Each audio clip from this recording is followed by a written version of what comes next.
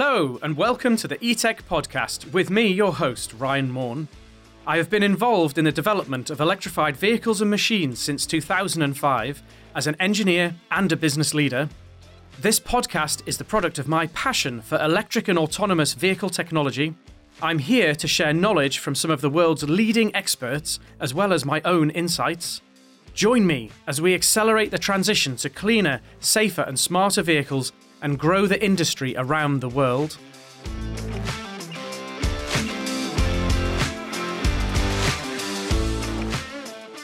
For today's episode, I'm joined by Stefan Permien from UniverCell in Germany. Stefan's got a really interesting story, and UniverCell is a new company, but with very, very interesting history and some really bright prospects. So, Stefan, welcome to the show. Yeah, thank you, Ryan. So, thank you for being here. Is it possible, Stefan, just for you to give us a quick introduction and tell us about your personal background and how you got to be doing what you're doing now? Yes, of course. So, my name is Stefan Permien. So, I started more than 8 years ago to develop my love to the lithium-ion batteries, I would so call it. It was, I started chemistry, so this is where it all begins. I started then getting in touch with lithium-ion battery technology during my diploma thesis. And after that, I was totally focused because I thought, okay, this is a technology that can bring the future to a whole new level. And saving energy and getting it whenever somebody needs energy. I think this is a great thing. And so I did my PhD thesis in this area. And then after my PhD, I started in a startup called Custom Cells Itzehoe. And there I was CTO for more than 3 years. And after my time there, I started my own company, UniverCell, and this is where we are today here now. And one thing that's interesting for me, we speak to a lot of people on the podcast, but mostly they are engineers. Not often we get a proper battery chemistry guy on the shows. So would it be possible then just to tell us a bit more about what you're doing at UniverCell, what the business is about? Yeah, of course. So it all started more or less I was totally in the market. And in the market, I saw two developments. On the one hand, there are the big lithium-ion battery producers, which are totally driven now, to be honest, by the automotive industry. Yeah. And the automotive industry, of course, it's the largest piece of the cake in the future. So they are focused on that. But there are a lot of other markets. And these markets, this is the focus of UniverCell. Because these markets, of course, are smaller than the automotive industry. Yeah. But they are also very interesting.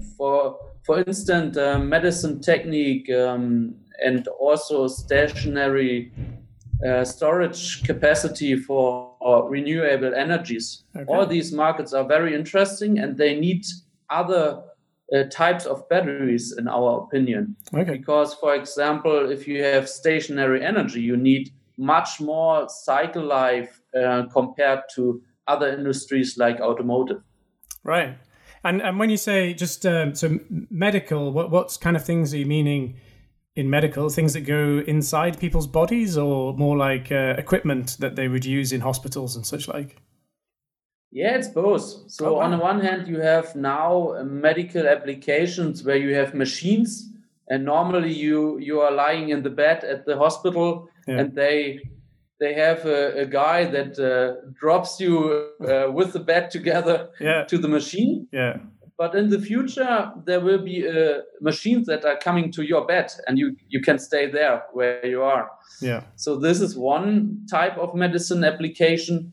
But on the other side, you're totally right. So we are together with the customer that is implanting cells and batteries into bodies. So in the end of the day, it's in your body, and therefore it's very good if you have a safe battery and not something that burns in the worst case, or you have a problem with the electric power of these batteries. So quality is much more important than high energy, for instance. Oh wow! So so you've set up a battery manufacturing company, and that's a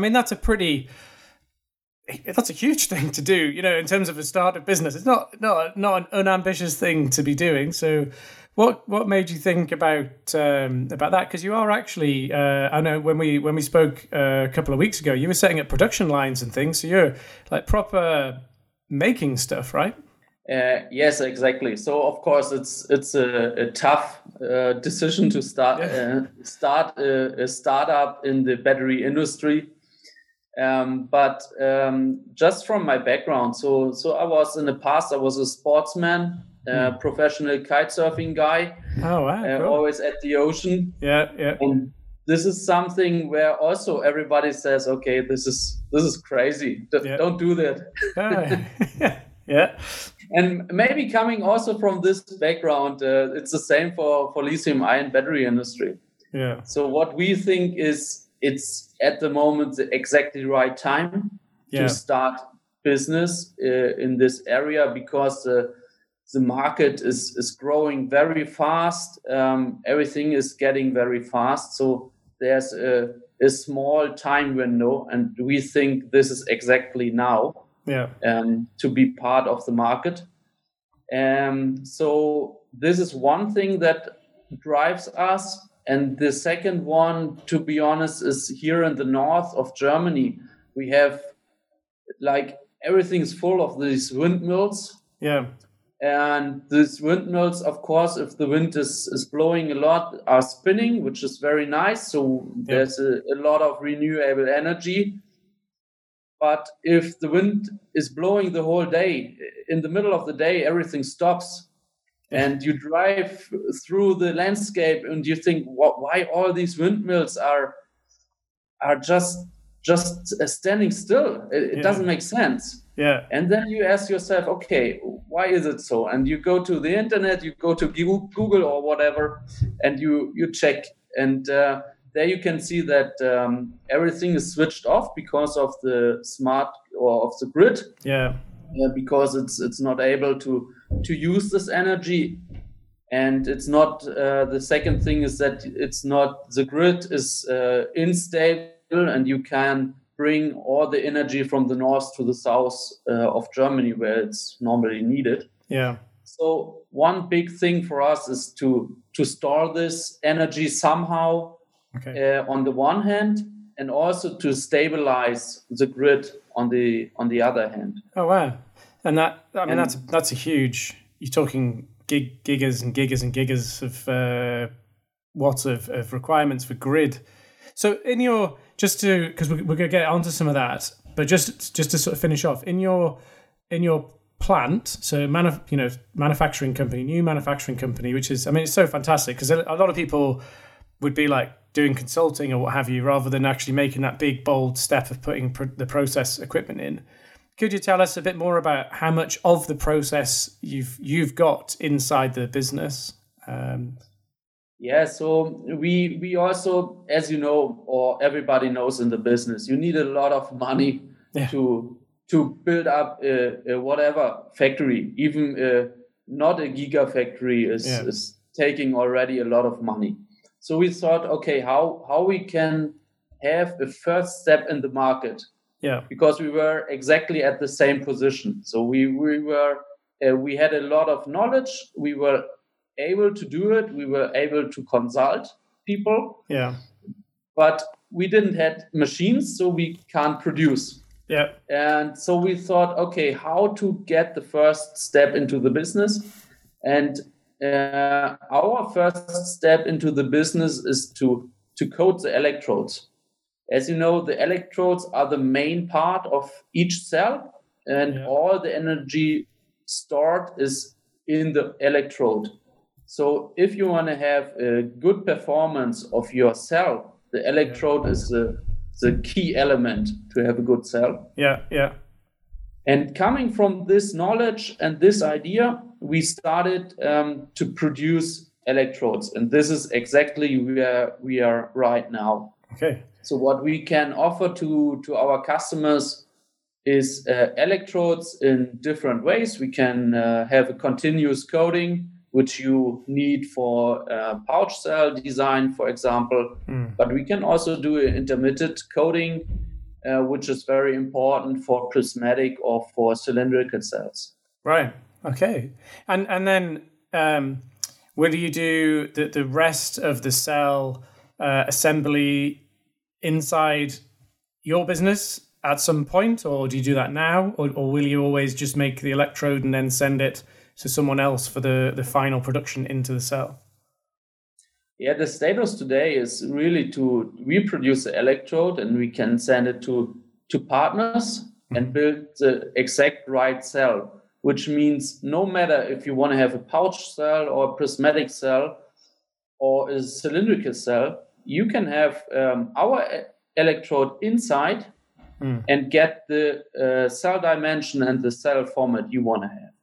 Wow. So which is a very huge step in flexibility, I think.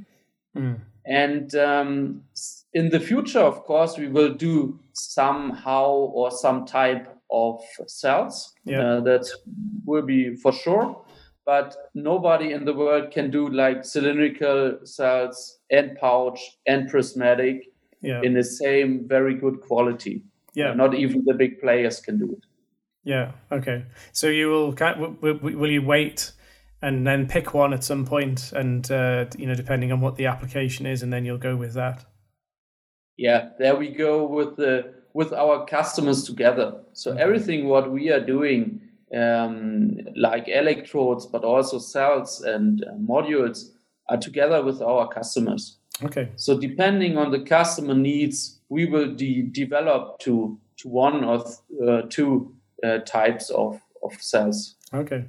And you've got some pretty special stuff in terms of actual different types of electrode as well, haven't you? Yeah, exactly. So normally a factory is totally focused on one type of chemistry combination, which means on the high energy level, you have typically in Europe, the NMC with the nickel-rich cathode materials and a silicon graphite combination for the anode side. What we can do with our flexible coating line is that we can produce each standard electrodes on the anode and on the cathode side, which means we can also do the NCA, we can do also the lithium iron phosphate, and on the anode we can do graphite as well as silicon and of course the lithium titanate if you want to have a lot of cycles. So there we are very flexible, and we have also customers asking for even more crazy stuff, like we have lithium sulfur combination. We have now a project where we try to coat pure silicon stuff, so that we have there no graphite anymore in the anode. Yeah. Okay. Which is an interesting topic for the future. Yeah. As well as we have now a partner which is doing sodium ion. So getting away from the lithium to sodium. As you know, sodium is much bigger and heavier ion. Yeah. So it will be nothing for automotive. Yeah. But it's interesting for stationary application, for example. Okay. No worries. So now you see the circle is closing. As I said in the beginning, we are focused on non-automotive markets. Yeah. And so we are also checking these topics. And on the process side, is this it's a wet process? So you're doing like kind of mixing and applying, that sort of way? Yeah, so the mixing process on the lab scale and pilot scale we can do on the typical batch processes that you know from all the presentations. Yeah. Like mixing in a big planetary mixer and then having a huge batch of slurry. Yeah. But we have also a continuous mixing process where we work with extruders. And we think this is a very interesting thing in terms of quality also.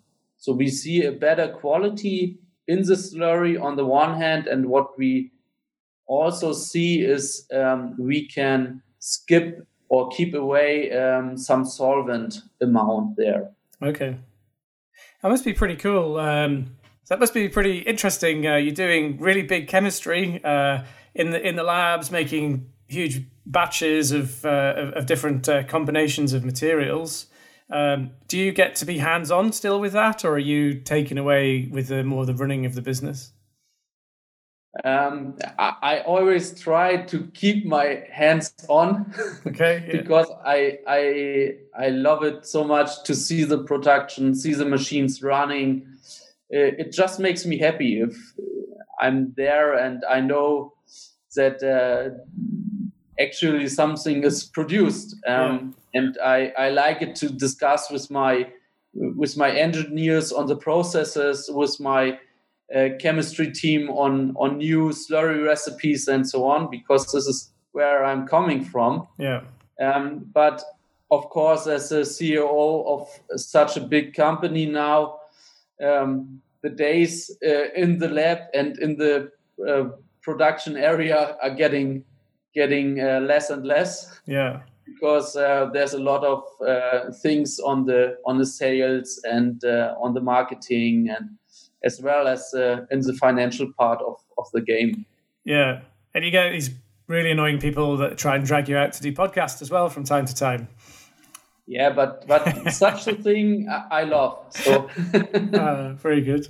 It's fantastic to see. I just wonder what were the major sort of challenges in terms of when you guys came up with this plan to set up the plant? What would have been the big challenges that you've had to overcome to get to where you are now? Well, there was a lot. So the first of all, of course, if you are a startup and you and your co-founder are coming into a pitch, or you want to rent a production building or whatever, you're young, and the people are not taking it seriously. Yeah, they are thinking, okay, these are two crazy guys having a PowerPoint, whatever. Let's keep them talking, and that's it. So this is a big problem, but we overcome this, and now people are taking us much more serious, because we have a production building, we have a lot of machines in it, and this helps a lot to have something physical there. Yeah, people like that, where you, even if you've got a very clear vision of what you're going to do, I think people don't tend to believe it until they actually see it. So being able to come up and sort of kick it and touch it is very, very helpful for people, certainly.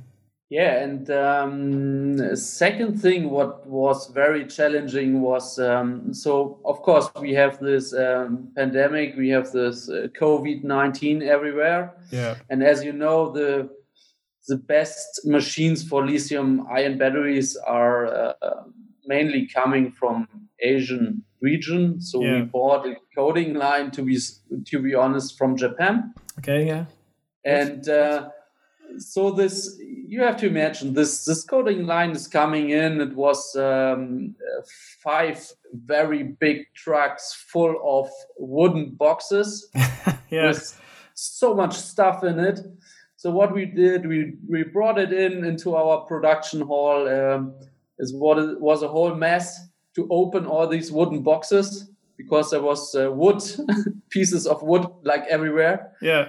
And then we brought in these big parts of the coding machine, and we asked the machinery supplier, how can you send us engineers to help us to bring it on?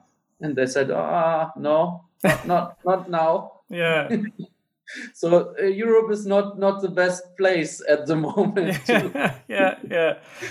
to get people here traveling to us, and therefore we had to find a solution. And what we did, we did almost everything by our own. You have to imagine we had some plans, of course, coming from Japan. Yeah. With a lot of Japanese signs in it, which we didn't understand. So that was very challenging. But in the end, we managed it, and we have a great team here with engineers which are very focused on the solution, and which is a lot of fun to work with these guys every day, because we set up now the pilot code in just 6 weeks. Wow. So this is really amazing.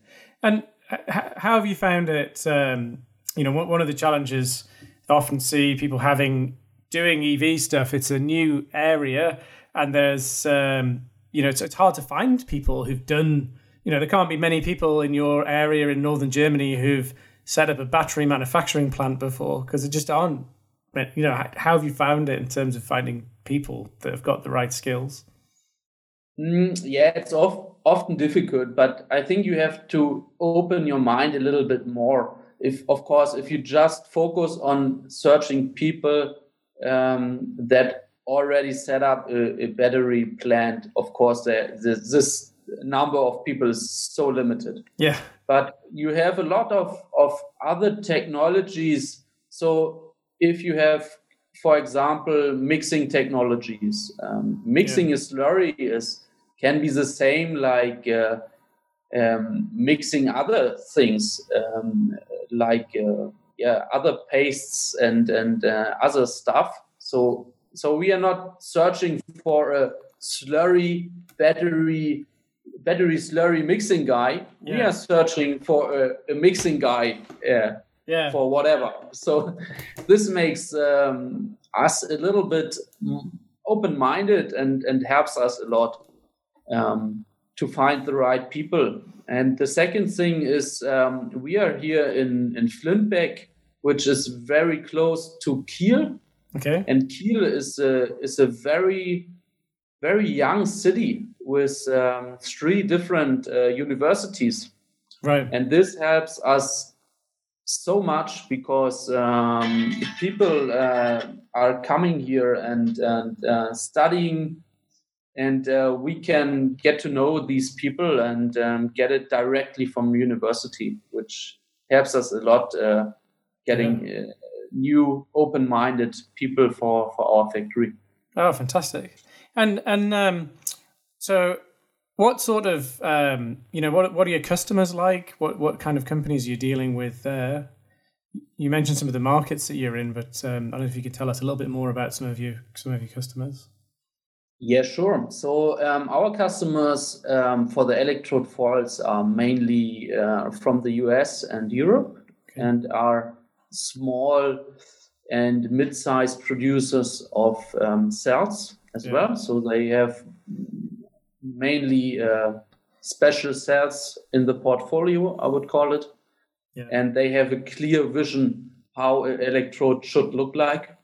And this helps us a lot also to develop more and more knowledge. Yeah.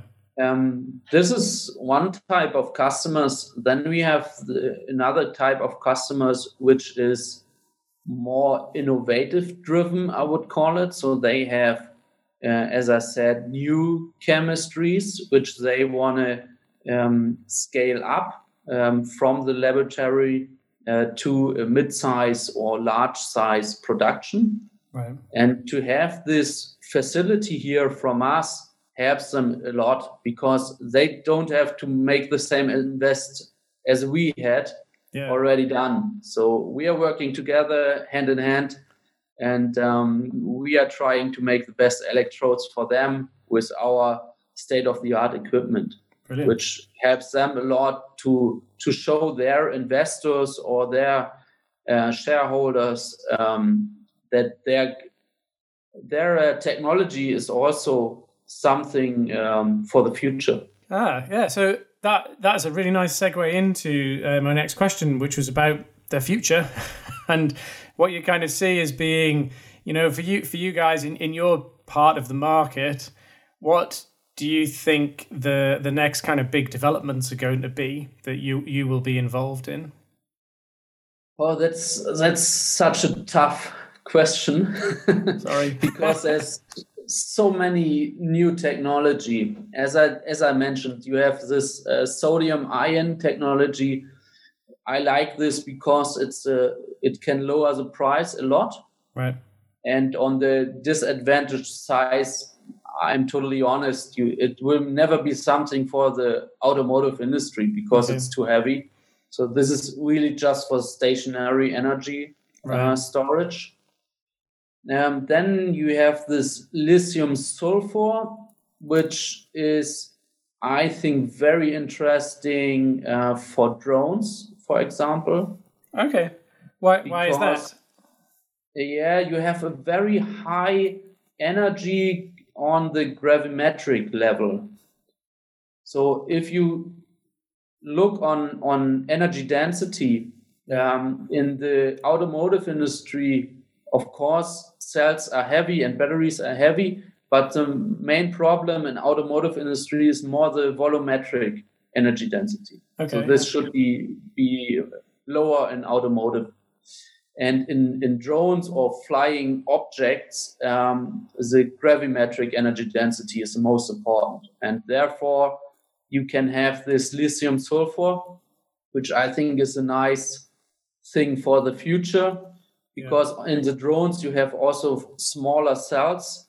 And in the fact that something is happening, it doesn't have such an impact compared to the automotive battery, where the whole car then has a big problem. Yeah. Okay. That's really cool.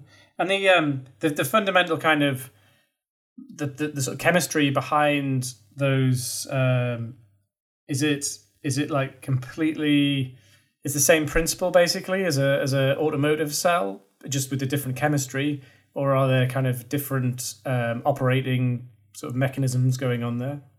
Yeah, it depends a little bit on the application. Okay. So I think automotive will be focused on more or less big cells. Right. So you have these big prismatic cells, you have these cylindrical cells, which are going bigger and bigger. As you know from Tesla's battery day, even Tesla is searching for bigger cylindrical cells. And the same is it for the pouch cell. If you have a look on the pouch cell, which is in Mercedes-Benz or in the Porsche Taycan, it's a big pouch cell. Yeah. And all these gigafactory will focus on that, and you will have only big cells coming from this gigafactory. So this is a big problem in all these smaller applications. Like medicine applications where you need smaller cells. Yeah. Even if you look on the voltage level, for example, if you have just big cells, the voltage level is, you have to increase this number of cells a lot to have a big voltage level. Yeah.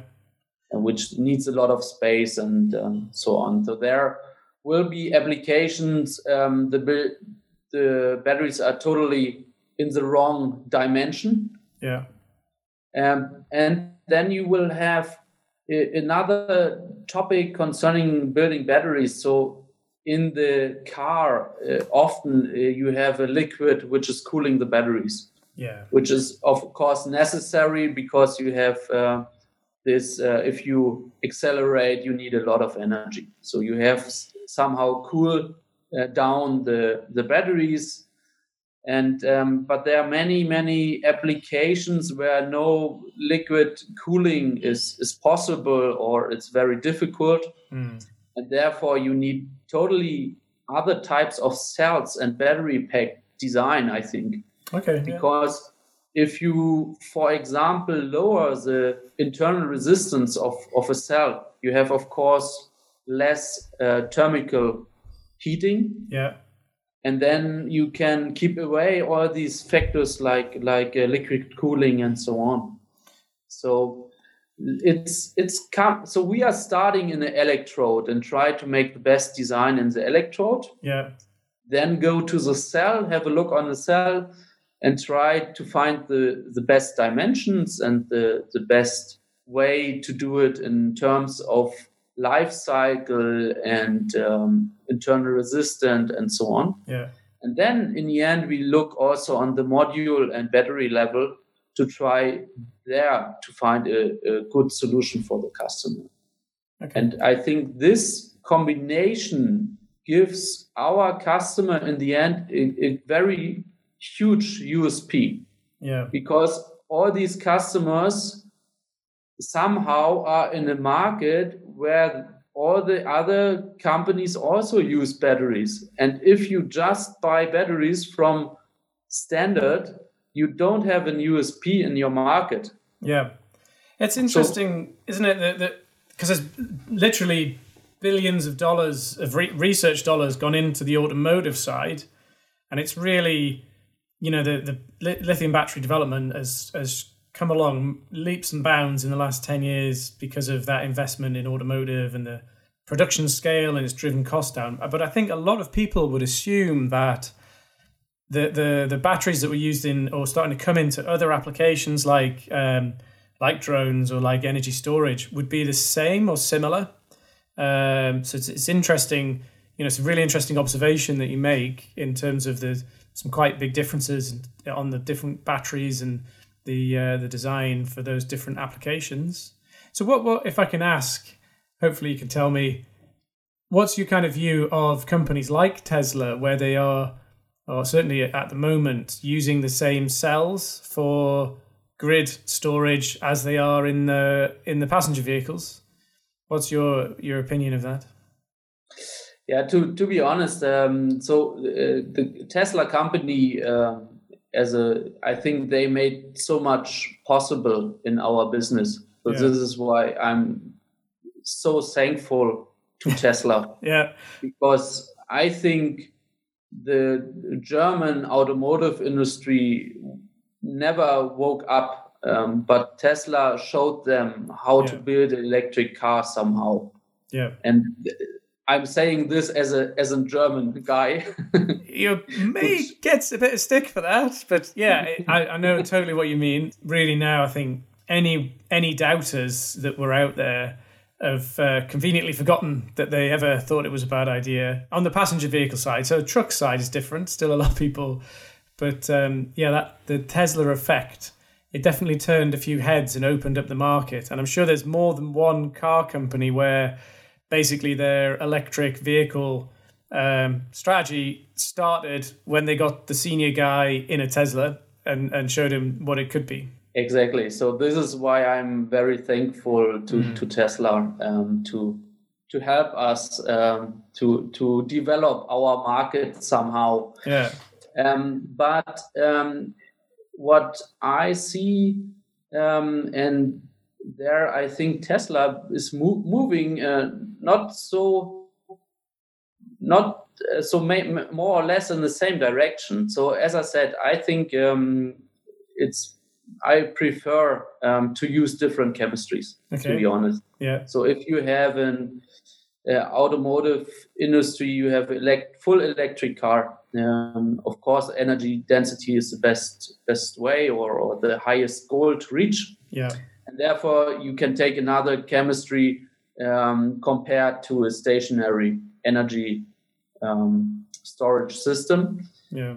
But as you know, now Tesla is also moving, I think, in the Model 3 to lithium iron phosphate because it's much cheaper. I think it's mainly used in the Chinese market. Yeah.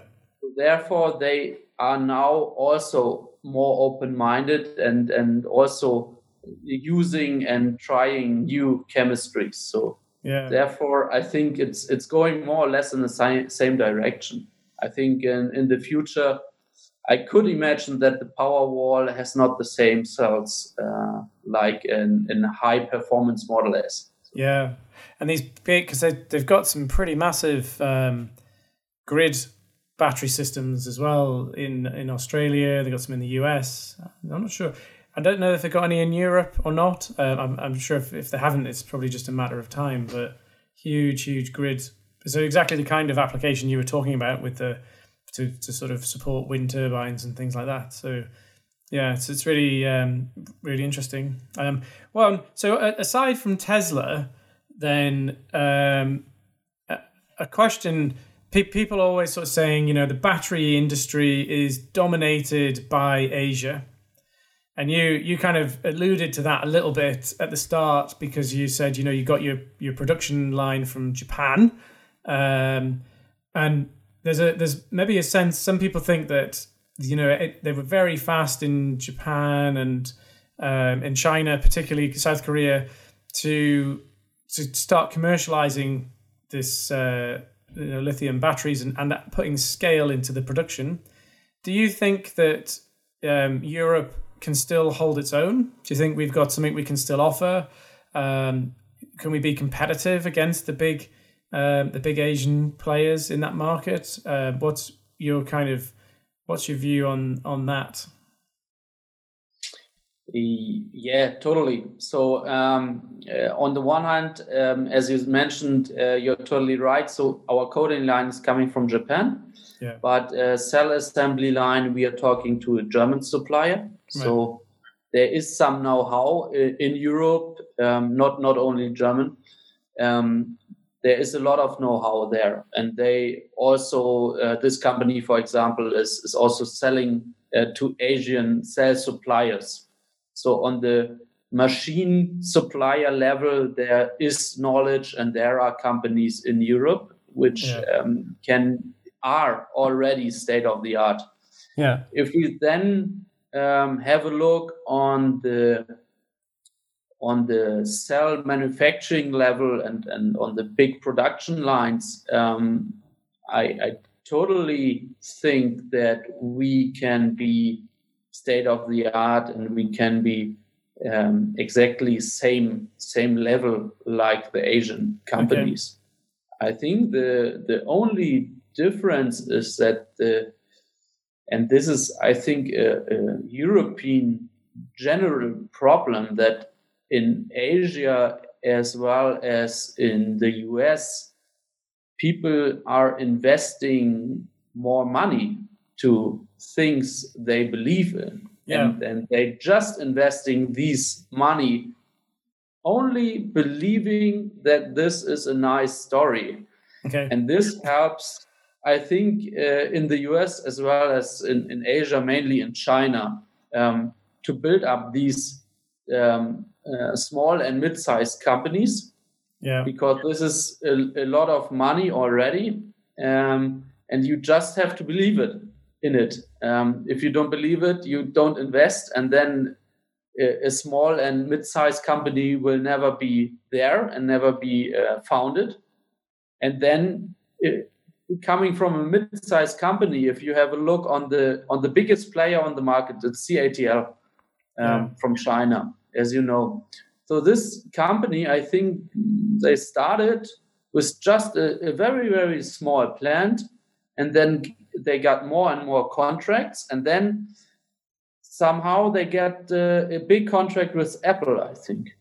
And this was their starting point, developing from a mid-sized company to a global battery player, or to this global battery player. Yeah.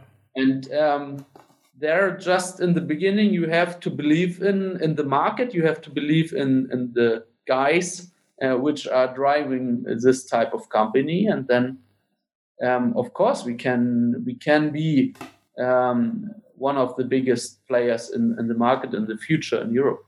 Do you think that investment, because along with it is a lot of investment in research and development and new product. Do you see new product and kind of technology coming out of Asia that you think is impressive, or there's some fantastic innovations in the US and some of the stuff Tesla's been doing.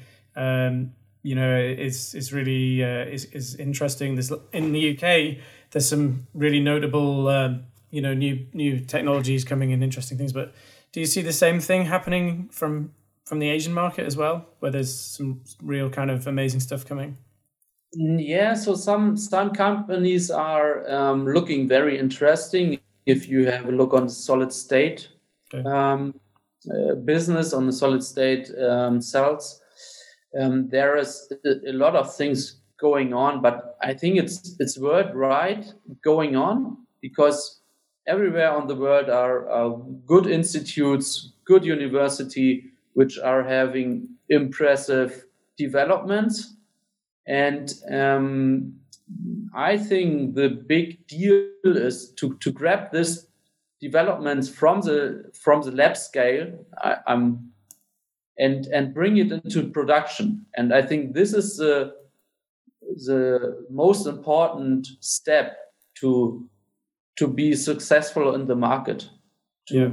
Grab new innovations, grab new technologies, and really bring it into the product of a cell. There you will be the first and the successful one in the market. And it is something that's starting to be talked about more and more, because in the past, I think people thought the IP was the kind of exciting bit, and they kind of forgot about the manufacturing. So you'd be like, well, we've invented this amazing new whatever it is, but then actually going from lab scale in a uni environment or an R&D environment to even small scale production is quite a big jump. And it seems like with new technologies like electric motors, like batteries, battery cells, there's a huge amount of process technology that's needed and process capability. You can't just go out to a contract, a sort of generalist contract assembly company to do these jobs. There's so much coming in. Do you think that will continue? Do you see the manufacturing processes getting more and more nuanced and complex, or do you think it might end up going the other way, where it becomes easier and easier as the technology matures to make some of these things? No, I think it will be much more complex concerning the processes, right?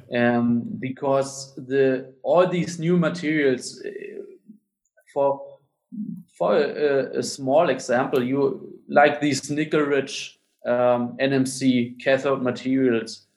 In the future, you can have it just laying around on your office desk, and it doesn't happen to them anything. Yeah. But with this nickel-rich now, they are totally. If there's just a little bit humidity in the room, they are grabbing it and doing some chemical reactions with the air and with the humidity, and therefore the processes are getting more and more complex. Yeah. As well as if you have a look on new separators, if you have a look on stuff like what we are doing at the moment, also is pre-lithiation stuff. So if you have a pure silicon anode, for example, you are losing a lot of capacity during formation process. Okay. And all this lithium capacity is coming from your cathode. Okay. You somehow have to balance it, and therefore we are doing a pre-lithiation step in our coating process, which is very very challenging step during production. So I think in the future the processes will be much more difficult. Yeah. If you want to have a top level cell in the market. Right. Okay, that's interesting. And then just finally, to kind of bring it to a close, really exciting time for you and your company. This amazing journey you've been on the last couple of years. What's what do you see? Where do you see yourself next year? What's got you excited for the future? Yeah, so our plan now is more than 6,000 square meters of production hall. Wow. At the moment, there's some space left, as I mentioned. For cell assembly and for the big coding machines. Yeah. So I hope the next couple of years the space is completely full, of course. And I hope that, of course, all these machines are running like hell to produce electrodes and cells for our customers. And if you look a little bit more on the long term to the future, I just think about having a world fully driven by electric vehicles, by stationary power storage, and a lot energy just coming from renewable energy sources. Yeah, this is what I like to see in the future. Yeah, it's pretty exciting. New world coming with, I often say, the electrification of everything. Just on this podcast, we've talked about applications that people might not have thought about, where you're putting medical devices in people's bodies that need batteries. You're putting stuff in aircraft, drones that needs energy storage, grid, renewables, electric vehicles, hospital equipment, mobile robots. The whole the kind of this evolution that the better battery technologies are allowing more energy storage, which is then allowing more capable machines, which is then encouraging the development of more capable batteries, and it just seems at the moment to be an amazing cycle where almost every week I see a new application of something, and it's like, wow, you couldn't have done that 5 or 6 years ago, or maybe if you could have, it would have been just prohibitively expensive. So the future for electrification in all kinds of markets, not just automotive, is really exciting, and it's great to see you guys playing such an important role in it and doing. I'm completely in awe of what you are doing in Germany. It's absolutely fantastic to see what you're doing at UniverCell. So thank you.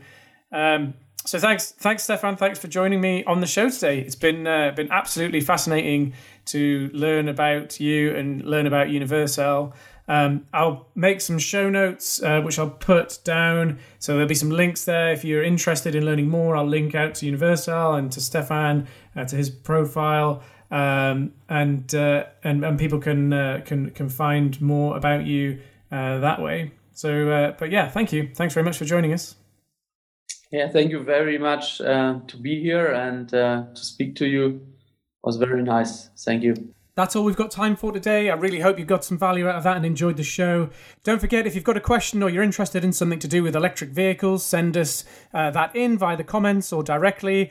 Also, if you're doing something cool like Stefan in the EV world and you want to be on an episode of the podcast, do get in touch.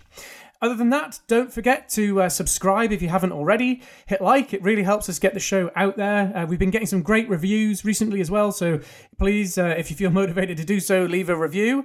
And I really look forward to speaking to you again soon.